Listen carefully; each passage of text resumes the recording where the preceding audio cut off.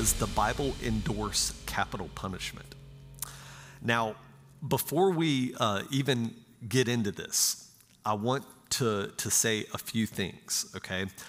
Number one, a few disclaimers. Number one, I want to say that this is an issue that we should never break fellowship with another brother or sister in Christ over something like this. This is a non-essential issue as it relates to the Christian faith.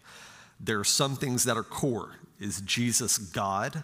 Yes. And if a person doesn't believe that, I will break fellowship with them if they do not believe. They say that they're a Christian but do not believe Jesus is God. There are a number of things that are core, and we need to make separation from those who are so-called believers if they disagree with those core doctrines.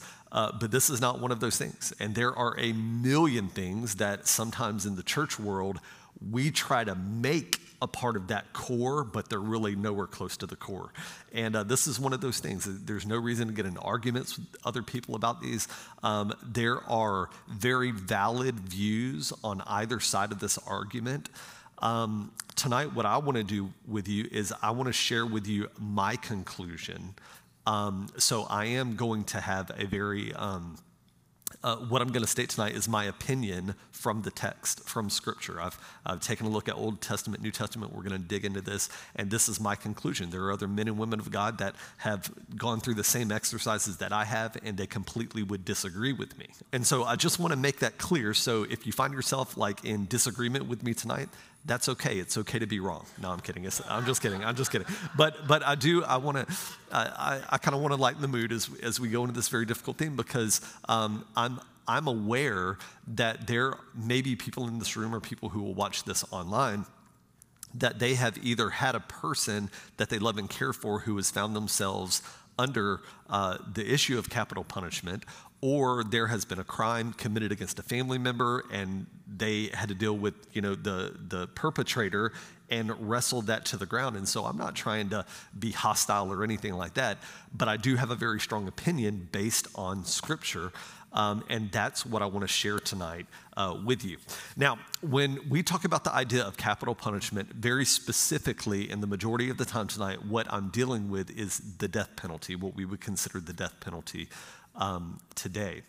And so what I decided to do is I decided just to go through the Old Testament and the New Testament and to say, what does the Old Testament have to say? What can we learn from the Old Testament about capital punishment? What can we learn from the New Testament about capital punishment? And then the way I want to round out tonight is I want to deal with some objections that people may have against the position, and I want to kind of just give you just a little bit of the other side of those contentions or those objections to that, and hopefully that will, if you find yourself on the same side of this discussion as me, it may help you in your discussions with other people. And so tonight what we want to do, we want to start with the idea of capital punishment in the Old Testament. We're going to jump right in. Number one in your notes, the first statement says this. It says capital punishment, what we find is that it does not actually violate the Ten Commandments. One of the first things that people say when you begin to deal with things like capital punishment justice is they say, well, in the Ten Commandments, the Bible says, thou shalt not murder, thou shalt not kill. And that is true. That is part of the Ten Commandments in the Mosaic Law. But it's important that we understand there is a difference between killing a person and murdering a person, okay? Killing a person, it is a broad category that can include things like accidents, like manslaughter, war, self-defense. All of these types of things can fall under the category of killing a person, but it's not necessarily murder. If someone breaks into your home and their intent is to murder you, but you defend yourself and they end up dying, that is not the same thing. That is, you have killed a person, but you have not murdered that person. Because the idea of murder is the unlawful, deliberate killing of people who are innocent, okay? There is emotion that is attached to murder that is not attached to killing. There is hatred or violence or whatever the case is. There is an angst that is coupled with murder that is not necessarily coupled with the accidental killing or self-defense or war or whatever the case may be. So we find that even though the scripture does say that, thou shalt not kill in a lot of our translations, the most accurate understanding of the translation is not thou shalt not kill, but thou shalt not murder. Okay, so it has to do with the intent of the heart as we work through this process. So number one is the idea that capital punishment does not violate the 10 Commandments because there is a difference between murder and killing. Okay. Number two, capital punishment, what we find in the Old Testament is that capital punishment is commanded in the Old Testament for a number of crimes, more than 16 different offenses. God himself commands that capital punishment be the result. So there is this idea in Genesis chapter 9 where the Lord is speaking to Noah after Noah has, the flood has come and gone, and only Noah and his family are left to survive. This is kind of like a reboot of creation. And so we call it Noah's covenant, where God comes down and he speaks about the promise of the rainbow, never to flood the earth or destroy the earth with flood waters again. And as a part of this, this is what the Lord says to Noah as he is helping Noah understand how you should live life. And one of the things that he says is, whoever sheds human blood, by humans shall their blood be shed.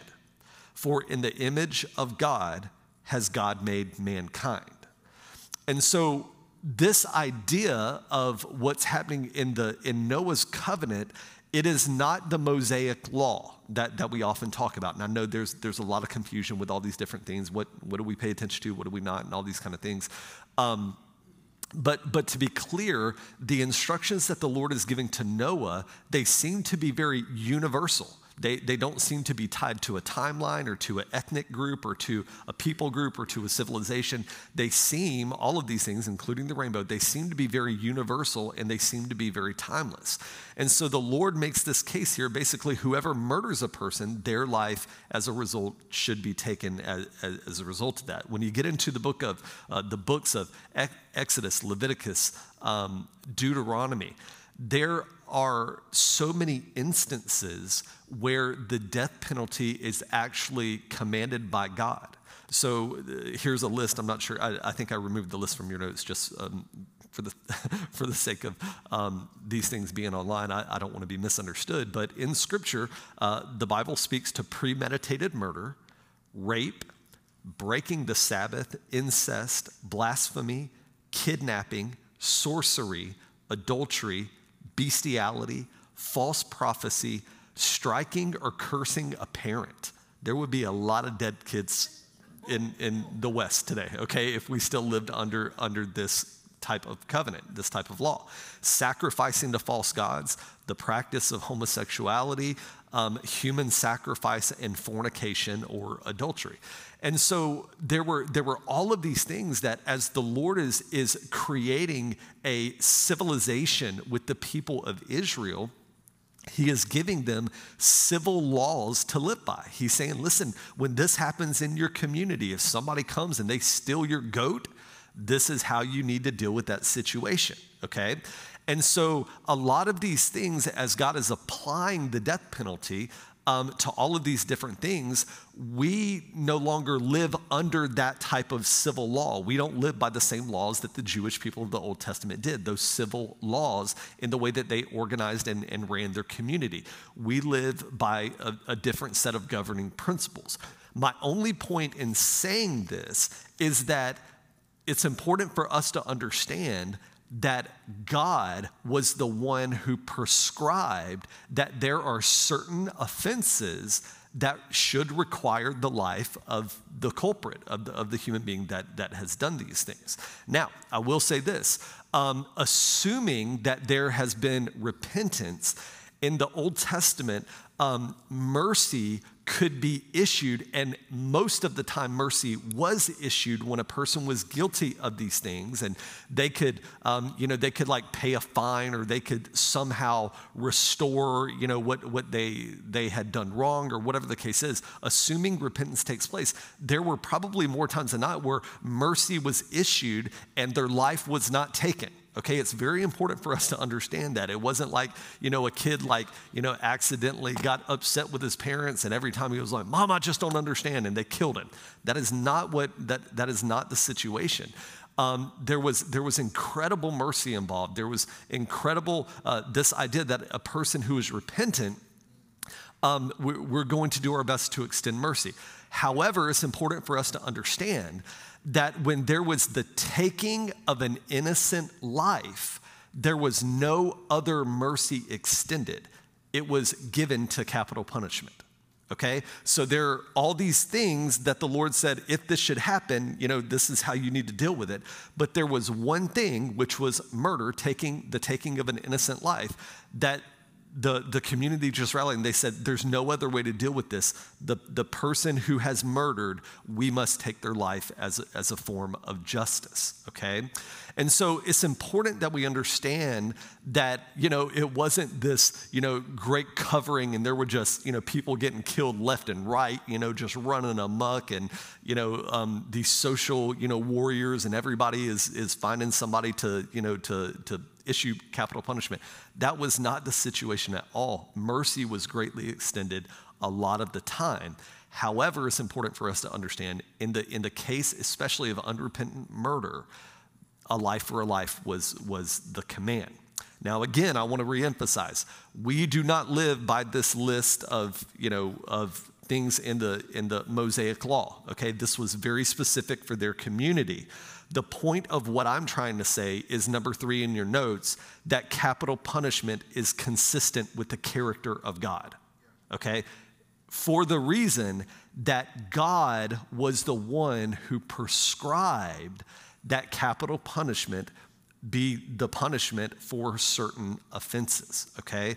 So even if a person, and it's okay if you disagree with, the idea that the Bible does endorse this, I think an intellectually honest person has to come to a place where they admit that even if I disagree with what's being said, at some point you have to come to an understanding that God was actually the one who commanded these things. Like it was within the character of God. It was consistent with the character of God to issue this type of thing, okay? Now, the argument comes in, well, we're no longer under the Mosaic law. We do not live under that, and that is absolutely right, and we thank God for that. We're under a new law. We're under the law of love. We're in a covenant because of the shed blood of Jesus Christ, and we're no longer bound to the law, and so we don't abide by the civil and ceremonial laws that the Jewish people did, okay? This is why we don't get our tents out once a year and go on a camp out in the Feast of Tabernacles, okay? They were commanded to do that as a ceremonial thing, but we're no longer under that, okay? And so the argument comes in and it says, well, that was the Mosaic law. We're now under this new covenant with Christ, and so we're not bound to those things, and obviously that's absolutely right. And so what we then have to do is say, well, what does the new covenant say as it speaks to things like capital punishment? And so what I want to do is I want to read to you a pretty good portion here from Romans chapter 13. This is what the Bible says. This is Paul writing here. He says, "Let everyone be subject to the governing authorities, for there is no authority except that which God has established. The authorities that exist have been established by God. Consequently, whoever rebels against the authority is rebelling against what God has instituted, and those who do so will bring judgment against themselves. For rulers hold no terror for those who do right." This is what he's saying. He's saying, if you're a person who does right, then you've got no problem with the governing authorities. But the people that do have a problem with the governing authorities, they have fear, are those who do wrong. Do you want me to be free from fear of the one who's in authority? Then do what is right, and you will be commended. For the one in authority is God's servant working for your good. But if you do wrong, you should be afraid. For rulers, and this is key, rulers do not bear the sword for no reason. They are God's servants, agents of wrath to bring punishment on the wrongdoer. Therefore, it is necessary to submit to the authorities, not only because of possible punishment, but also as a matter of conscience. So in this text, we learn a few very important things under the new covenant, under the law of Christ. Number one is this, is that Romans 13, it's very clear that capital punishment is endorsed. This idea where Paul says, listen, they don't carry the sword for no reason. There are some that say, well, the sword is just a symbol of authority, but when you read the greater context of this, he uses phraseology like these men are agents of wrath, right? They are here to punish with the sword the wrongdoer, okay? So Paul, on some level, okay, now this is not, let me be fair, this is not explicitly saying that you will die, right? That the punishment or the agents of wrath will take your life. But he is indicating that very severe punishment comes to certain wrongdoings by way of the sword, okay? Whether that means the loss of a hand or, foot or the loss of a life, okay? But regardless, Paul is endorsing this idea of capital punishment, okay? Number two, capital punishment, according to the text, is an instrument of God in order to enforce peace, okay? So it's this idea of deterring evil, okay? So for instance, for much of human history, mainly in Middle Eastern countries and different things, but really in a lot of different cultures around the world, if a person were to go and to steal something from another person, they may lose a limb if they get caught. There is what's called swift justice. And so, somebody goes and they snag a loaf of bread that's not theirs, and they are found, thieving that thing. The authorities may come in and they may just take their hand off right there in the moment. And the reason they execute that swift justice is to create a deterrent for the rest of the people. They will be using others as an example to say, look, I saw what happened to him. I'm not touching anybody's bread that's not mine. Okay, it serves as a deterrent, and God is kind of using that to say, listen, capital punishment, it is an instrument in order to establish order and peace in your civilizations. There is this threat or this fear that should strike in our hearts not to do wrong because of the earthly consequences that we may have to face, okay? So it is an instrument that God uses to establish peace and order. Number three, what we find is that capital punishment is not revenge. Very, very important. Verses, just a few, the chapter right before what I just read, Romans chapter 12, this is what Paul says. Right as he's leading into this capital punishment idea, he says, do not repay anyone evil for evil. Do not take revenge, my brothers and sisters, right? So Paul is communicating this idea that forgiveness is required, right? No matter what has been done to us or how we have been offended or what we have suffered, as Christian believers, forgiveness is required of us. But revenge is not the same as justice. Revenge is one of those things that's tied to emotion. It's tied to hatred. It's tied to, if you want to take it this far, it can be tied to murder. Revenge is not a good thing. The Lord says, don't take out revenge. I will be the one to avenge you, okay? So this is not about revenge. This is about justice. This is about what I would consider earthly justice. And Paul is saying, listen, earthly justice is a good thing, okay? Eternal justice is a good thing. And that's coming at another point in life, okay? The point of what I'm trying to say here is that justice should be an objective measure. So anyone who is issuing a ruling for something like capital punishment, they should be a person like a jury or like a judge who is completely untethered and removed from the situation emotionally so that justice can truly be blind. It can make objective decisions because it's not about revenge. It's about doing what is right, and this is what Paul is emphasizing, okay? Justice, and again, I know this is difficult when we start, you say, well, they took a life, so now you're going to take their life and all this, but let me communicate this. Justice for the guilty is a form of mercy for those who are innocent. Okay, let me say that again. I'll try to explain it the best I can. Justice, when we execute justice on those who are guilty, it is a form of mercy for those who are innocent. Okay, let me give you an example.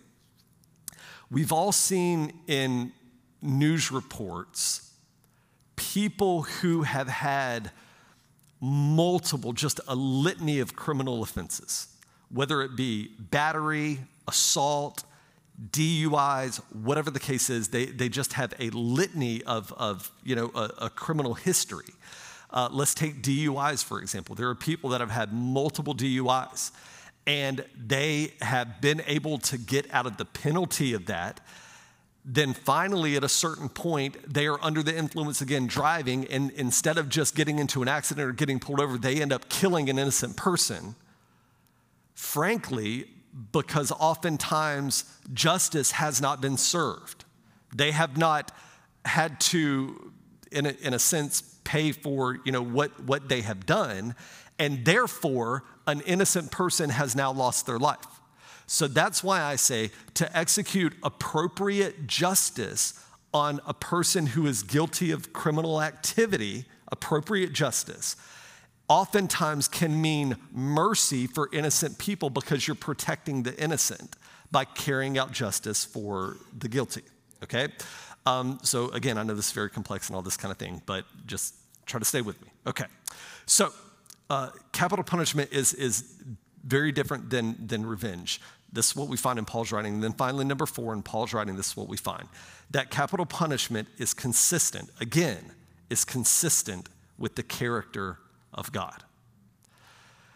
There are those, in research I've read, there are those that say this is not the, capital punishment would not be the ethic that Jesus, Jesus talked about turning the other cheek and forgive 7, times 70 and all of these types of things.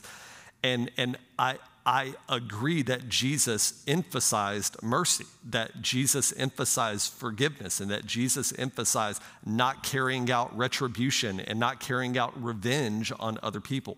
Jesus did say that. And then there would be those that would say, well, Jesus would never, insert the lethal injection to a murderer in order to execute, capital punishment. And I understand what people are saying when they say that, and for the love of the Lord, I have been praying, I've been asking God, please help me to represent you well. I do not want to misrepresent the Lord on any stretch of the imagination. But it's important for us to understand that Jesus Christ is the same yesterday, today, and forever. And throughout all of human history, although he may not have inserted a needle into the arm of a person, God, throughout human history, Old Testament and New Testament, he has executed judgment by taking the life of humans. I mean, you can't get away from the scriptures.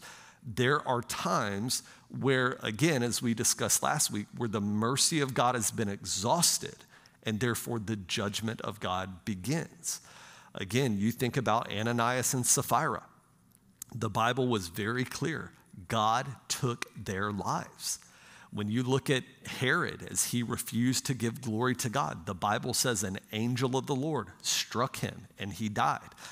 The book of Revelation, when Jesus returns to the earth, and again, I want to be careful how I represent the Lord, but when Christ returns to the earth, part of his duty is to retrieve his bride, But there's another part where he is coming to clean wickedness from the earth. And in order to do that, people will die. And so it's just important. And again, I know for me even, like this can go against my sensitivities, and I'm just like, oh, I'm not sure how I feel about that. But again, I can't base my faith in what I believe about God based off how I feel. I've got to take the text for what it says, and I've got to trust that God is always good and never does evil, okay? And so we've got to come to a place where we understand that in the New Testament and Old, that capital punishment is consistent with the character of God, okay? Now, let's walk through a few objections. I pulled a number of these. A guy by the name of Sam Storms, he went through a number of objections. I narrowed the list down just to keep it kind of concise, but I wanted to just speak to a few of these and give you a little bit of information about these. So there are some objections that people, well-meaning people, Christians have. And again, this isn't for the sake of argument. I want us to understand like some rationale for why some of us land on this side of the argument, okay? Number one is this. One of the objections is capital punishment is not an effective deterrent of crime, okay? Now, I will say this. It is undetermined whether or not the death penalty, for example, is an effective deterrent of crime, okay? But the reason it's undetermined is because it's unknowable. You cannot know if it was actually a deterrent of crime because the crime wasn't committed. Does that make sense? So it's not really able to be determined because it's not really knowable, okay? Now, I will say this about deterrent. I did a little bit of research from the FBI's website, and they have all these statistical information that you can gather. From 2015 to 2020, in the United States, there were over 102,000 murders, not killings, murders in that 5-year span. Over 102,000 murders, okay? In the year 2020, there were 2,500 people that were on death row. Okay? Now again, I know I should have put the numbers up, but here's the thing. You have 102 people who have been murdered, and then you have 2,500 people who are on death row, meaning that the vast majority of people who commit murder never see capital punishment. So it's very difficult to understand, well, is it a deterrent or is it not? Because the vast majority of people who actually commit murder, they are able to escape capital punishment by just simply not having to go through that, okay? So is it an effective deterrent? We're really not sure, but it's really unknowable, okay? Number two is this. There is an objection that capital punishment constitutes cruel and unusual punishment, okay? Now, I'll say that on some level, isn't all punishment cruel? Isn't it the purpose of punishment to invoke some level of pain or discomfort to the individual? This goes all the way from our children, whether a person spanks their child when they do wrong, or whether they ground their child or take away their rights and privileges, or whether a person commits some type of crime, we put them in a prison cell, or if they commit a different type of crime, we put them in solitary confinement. I mean, that is a big span of different punishments. But all of those on some level, if you have a 2-year-old and you pop their bottom when they do something wrong, well, in their mind, that's worse than putting them in solitary confinement. You know what I'm saying? So there's the span, but the point is that all punishment is kind of intended to be discomfort. It's intended to bring a certain type of pain to the person who's committed the offense, okay? And that's appropriate. That's the way that it should be. Generally speaking, the more severe the punishment, the greater the deterrent, okay? So this is why if a person robs a bank, they may get 10 or 20 years in a federal prison. But if you go down to CVS and you steal a Snickers, you may go to jail, local jail for 2 months, okay? Why? Because the punishment should, in a sense, fit the crime. And so is it cruel and unusual? I would say it's probably more unusual than it is cruel, because all punishment is designed to have a level of cruelty to it or inflict pain, okay? Number 3 is that this objection is capital punishment discriminates against minorities, okay?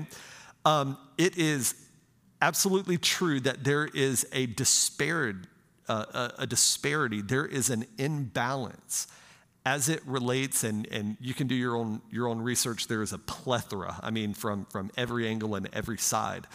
There is a great disparity between people of different races and ethnicities who commit the same crimes, and their punishment is very, very different.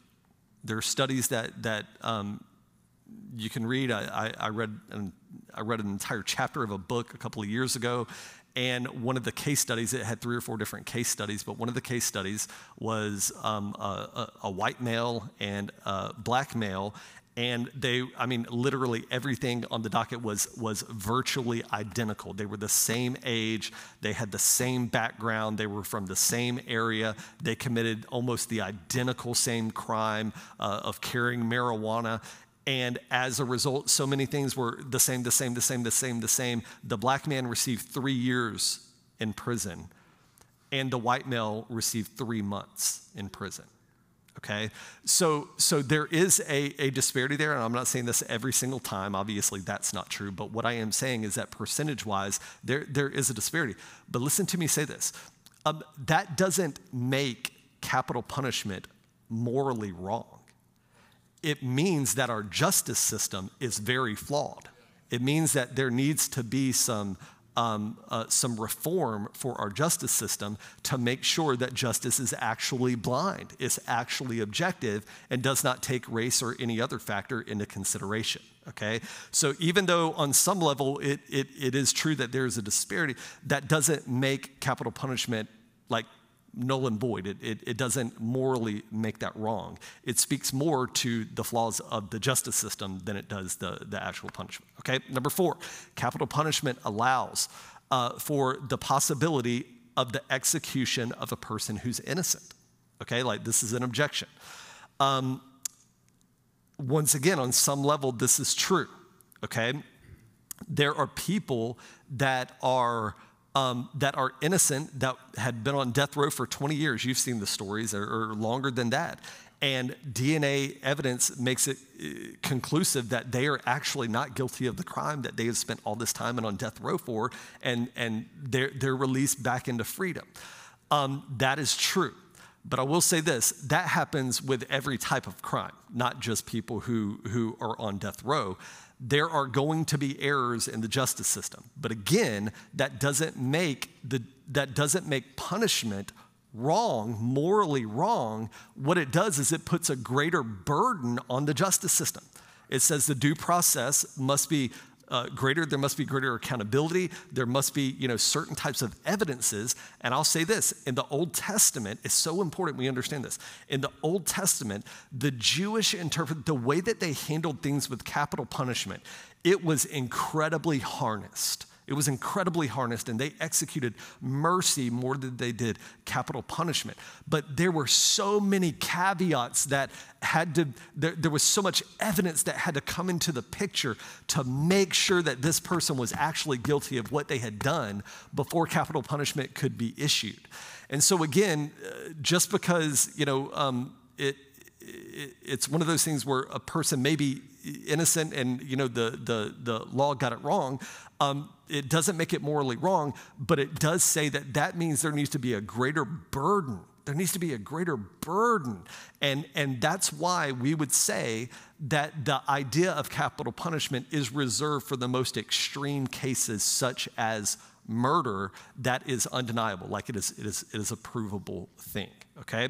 Number 5, another objection.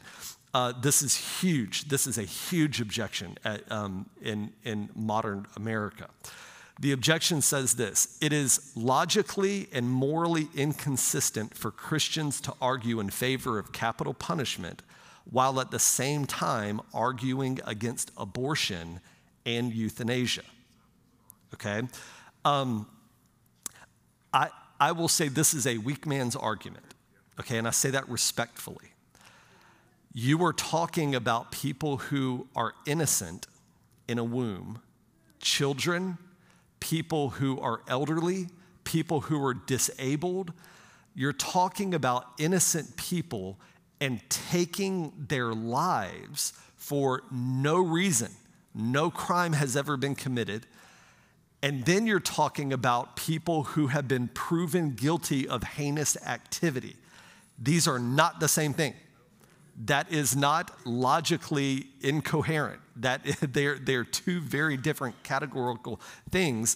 And we must understand once again that the sanctity of human life is also found in defending the innocent human life from perpetrators. Okay, so there is this idea of protecting that which is innocent.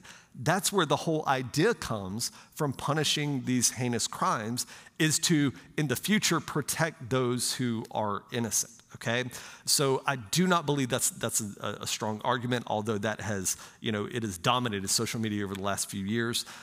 You're talking about two different categorical things here. And then finally, number 6 is this, is that capital punishment terminates all hope for the salvation of, it says the victim, but it means the person, the offender, the one who's going to die from capital punishment.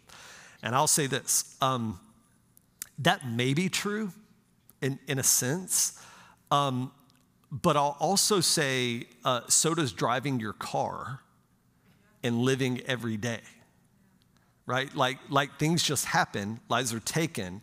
This is why Joshua said, choose this day whom you will serve. One of the good things about our, the capital punishment situation in the United States is that it requires years, most of the time decades, before capital punishment is actually carried out, which is ample time for a person to repent and turn from their sins. Okay, so it's important for us to understand, again, that this is not an issue that should divide us. This is an issue that there are different sides of this equation, but this is what I would just, I would challenge you with. Wherever you land with some of these issues, make sure you land there because of what the Bible says, not what culture says, okay? And so my opinion, to answer the question, does the Bible endorse capital punishment?